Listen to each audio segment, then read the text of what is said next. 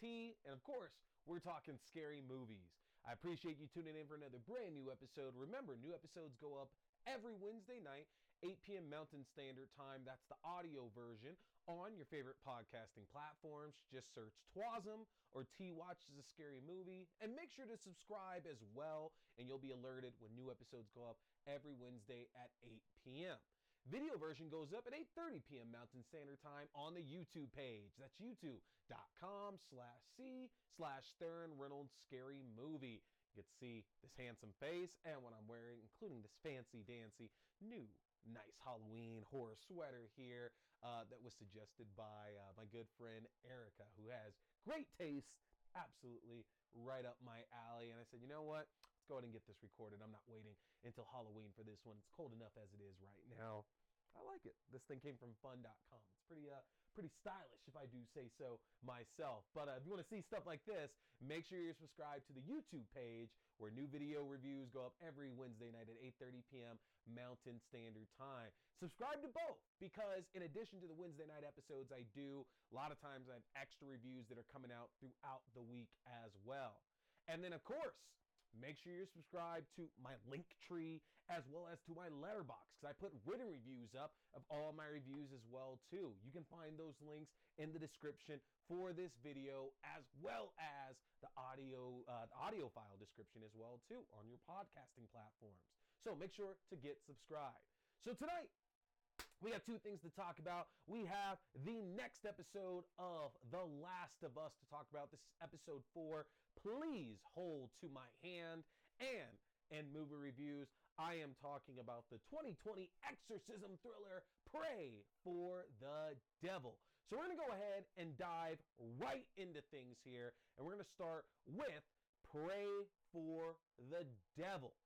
Now, there has been an endless amount of exorcism movies out on the market in the last 60 years or so.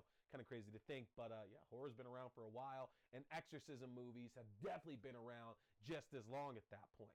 And some might say that they've all mostly just been chasing the Exorcist level of quality when it comes to story, character, and scares, all right? That 1973 film is basically the benchmark, even though it's not my favorite exorcism film. Give me that sweet Legion. I am a huge Legion fan. I absolutely love it. One of the best jump scares of all time in Legion, The Exorcist 3. In my opinion, a much stronger story because it's not necessarily an exorcism story to the last 20 minutes or so of the movie. Love it. But needless to say, first film is that benchmark, obviously. But after that, I mean, I couldn't say that there's more than 3 or 4 other films that are centered around exorcism that I personally enjoy. And it's a shame because I grew up in the church. So things like demonic possession, things like the rapture, they absolutely scare the hell out of me and would freak me out more than anything else when I was younger, like more than killers and monsters and stuff, demons, possession, all of that. Woo! That is how you got under my skin when I was a kid. And you think that there would be a stronger connection there with more of these films because there's so many of them out there, but I've found myself largely uninvested in the majority of these other films based around exorcisms.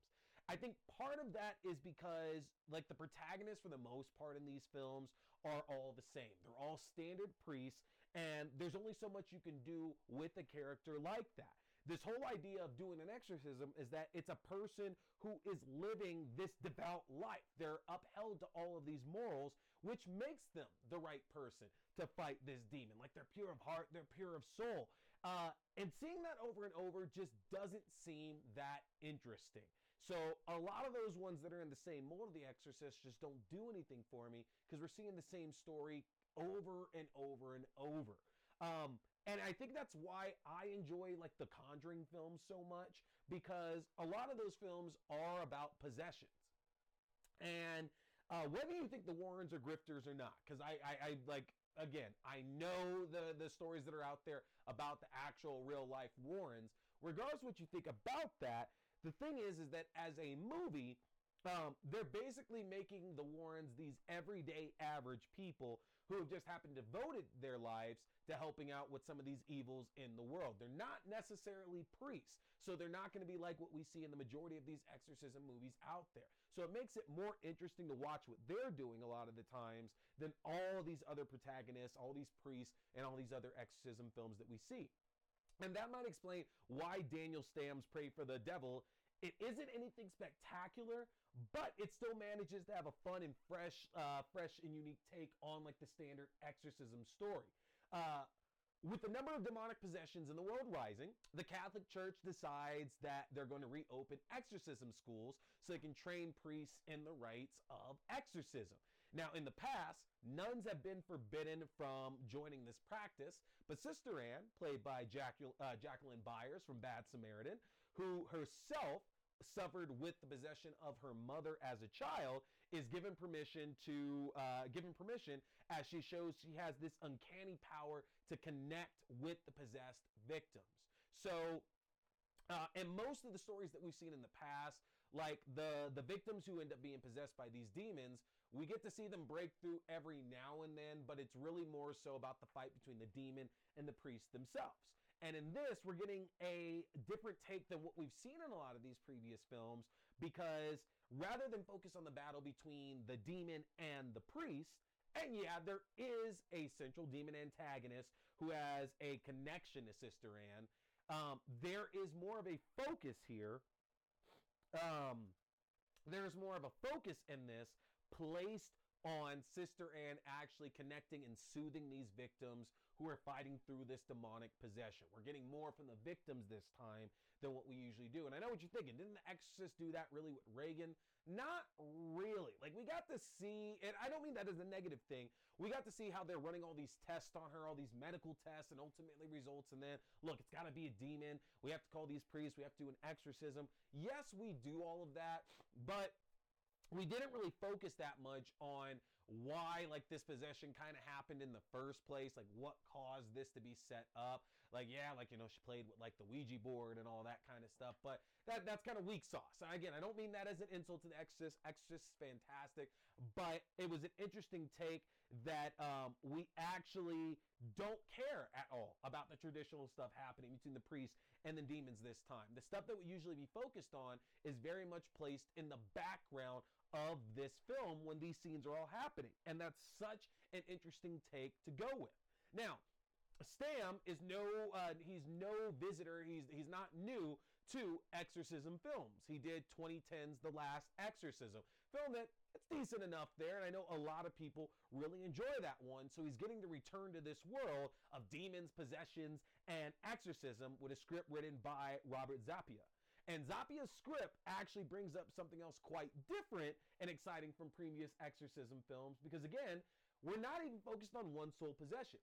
Most films that go about exorcisms are really just focusing on one victim, and that's it. That's what the entire story is about this one person and how this priest is going to make a connection to this demon and they're going to fight it off. And Pray for the Devil actually features numerous possessions and battles with demons within. This allows Sister Anne to actually experience multiple exorcisms that makes things actually feel kind of like a superhero origin story. You get to see her big success. You get to see all these failures that she has that all leads to like this big showdown with the big bad, the one that's been hunting her for a while. And you'd actually kind of think you're watching like a Marvel movie of sorts, because it's almost like it's being set up as a franchise starter as Anne is perfecting these skills. Now with that though, that's unfortunately also some of the weaknesses for this film as well, because spoilers, there are spoilers here, some mild ones. The majority of these exorcisms are failures. It should be seen as a learning curve. It absolutely should be. But the issue is that there's a big implication that Anne's powers are the only thing that's really working in this movie. That she can reach these victims, but even like the experienced priests who are doing these exorcisms, they can't actually exorcise the demon. And the problem here with that is that it gives an inconsistent tone that undermines, like, especially the ending of this film quite a bit. Like I said, it's almost like a Marvel movie, so it's like we're hinting at the further adventures of Anne and these powers, it would serve as like an opening to all these sequels. But again, it's like, well, if Anne's the only one who knows what she's doing, who is she learning from if she's the one that's getting things right? And in addition to that, Sister Anne's demon has a past connection to her, but there's also very much an unneeded twist that gets added to that. As one of the victims who's going through like possession and has this demon inside of them, they have this connection to Anne, and it actually takes more away than it adds to the story itself. Like Anne's arc would have been perfectly serviceable had it just been focused on this particular demon finally getting a chance to get to Anne after hunting her for so many years. Like, we know that she's able to connect to these victims, cutting through the possession themselves, and she's incredibly compassionate and sincere. So we don't really need this twist to endear Anne to these victims anymore. She's a great person, so she's already endeared to all these victims that she's encountering. And that's especially because Byers, who plays Anne, is actually putting in a really, really good performance. You can actually see her as somebody who's gone through this childhood trauma, who's hurt, who's been through this pain, who's been through this fear before, is trying to translate that into something productive. She's earnest in the way that she wants to truly help out all these people that she's encountering. But it gets even messier because, like, for example, they have a character played by Christian Navarro who is almost set up to be like a love interest in some ways. But with our character's position, it doesn't really make sense. It's out of place because it's only slightly hinted at. And it's like, you could have ignored this completely and it could just be a friendship. It could just be their two colleagues. There doesn't need to be any kind of hint of romantic gestures there. Now, in terms of scares, you're going to get all your standard exorcism fare here. Evil eyes and dry, cracked faces, contorted smiles and twisted necks, figures in the shadow and all these erratic jump movements. But Prey doesn't really bring anything new to the table. That said, it is likely to elicit some screams from the teenage crowd who might end up checking this out like on a random weekend night when they're doing a sleepover or something. Ultimately, even with these issues, I actually think I'd be up for a sequel because I think Anne's power and her perspective was something unique to this genre that absolutely lends itself to more stories. I think it would be interesting to follow Anne as she trains more at the Vatican while also assisting in on like field exorcisms, because it seems like obviously that's what they were trying to set up, is that they're going to pull her to help out with certain exorcism cases that are going to pop up. Focusing on Sister Anne and these abilities manages to give a fresh spin on what can sometimes be a one-note kind of story. But the combination of like these unnecessary twists and showing that none of the characters, including Anne, actually are having much success with anything in this film really stops Prey from the Devil from truly exercising its own demons. So you can check Prey for the Devil out right now. It's available for rent and for purchase on streaming platforms.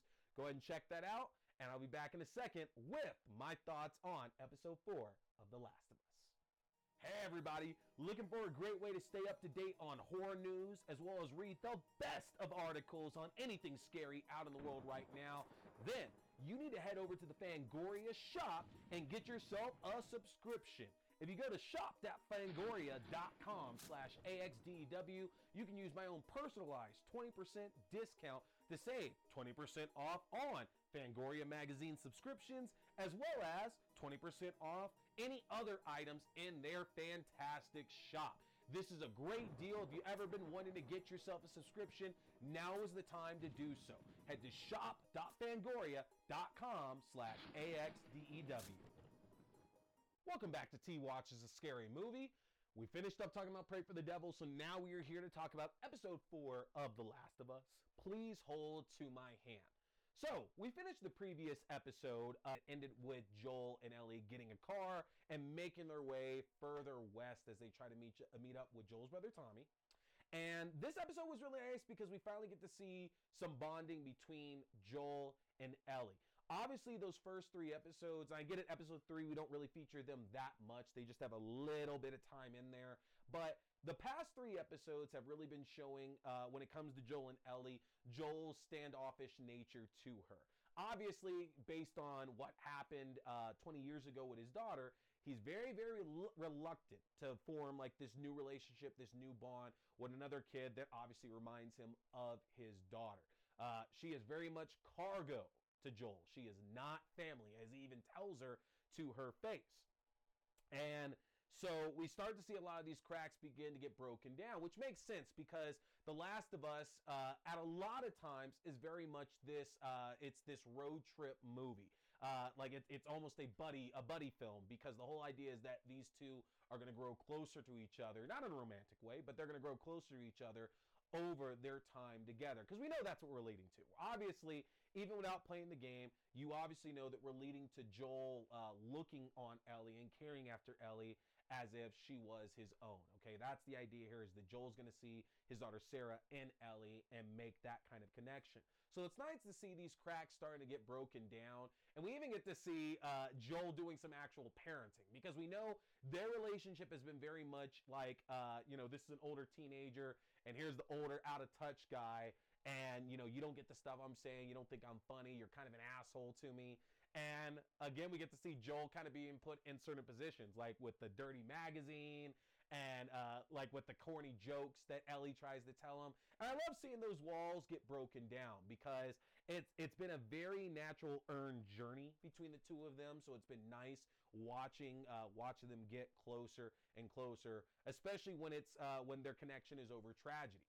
And Ellie is finally given a chance to come off as truly scared, because in some of the things we've seen over the past 3 episodes, we don't really get to see a lot of fear coming from Bella Ramsey's performance. And I don't mean that negatively, but Ellie hasn't been set up yet to truly be scared of what's going on. Like, yes, even when they're being attacked by the infected, by like clickers and zombies and everything, she's scared of that happening, but not truly. Like, realistically, there are other horrors besides these monsters coming to eat you. It's the horror of people, of what everybody else in this world is doing now that the world is gone and it's destroyed. And we get to see some of that as they arrive in Kansas City and they're ambushed over people who are trying to steal all of their supplies. And Ellie is forced to hurt somebody in order to save Joel's life.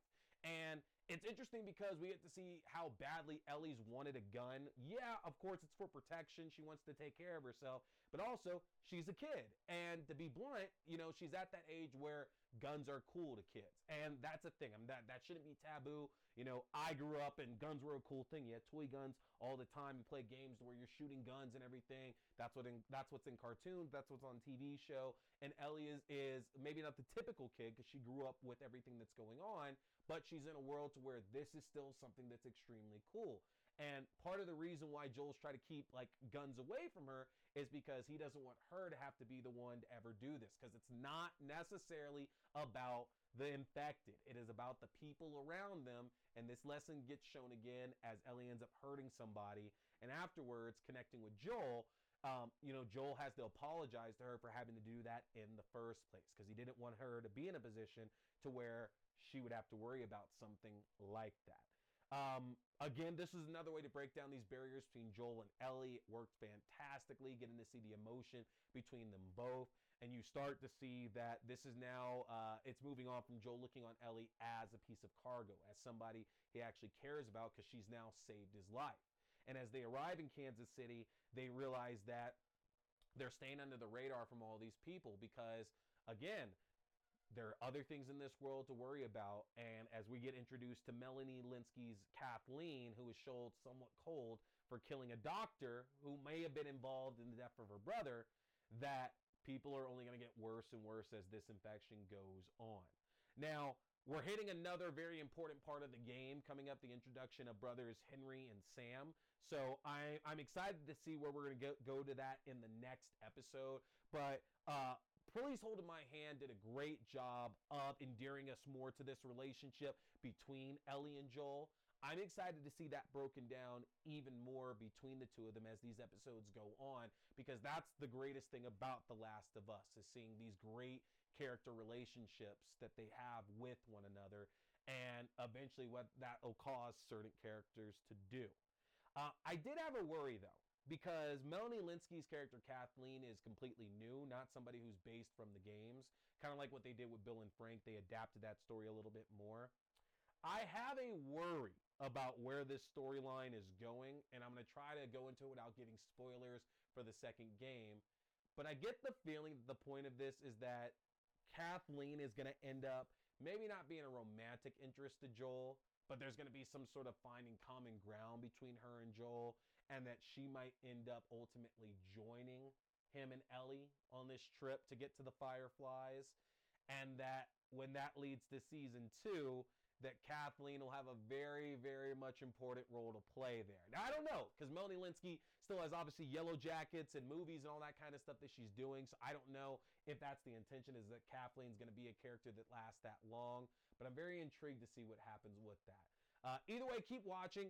We get our next episode. Episode 5 is actually debuting this Friday because we got the Super Bowl on Sunday, so HBO is trying to make sure they get eyes on that episode before it happens. So, HBO Max, you can catch episode 5, The Last of Us, early this Friday. So make sure to check that out. My review up for y'all actually a couple days earlier than normal. I'll probably have that up for y'all on Monday or Tuesday next week. So, appreciate you joining me, folks. Make sure you are back next week when I'm going to be talking The Outwaters. And yeah, check out episodes of The Last of Us on HBO Max. Hey everybody, I appreciate you tuning in for another brand new episode, movie review, game review, whatever it is now at this point. Don't forget, you want to get subscribed to my official channel so you can stay up to date for when I'm dropping new episodes, reviews, news, whatever it is. The best way to do that is get subscribed to my Linktree. That's going to be linktr.ee/tscarymovie. Again, linktr.ee/tscarymovie. That'll keep you up to date with new videos, podcast links for the audio-only version, as well as my letterbox where you can find written reviews. Get subscribed, and don't forget, keep watching scary movies, folks. Stay scared.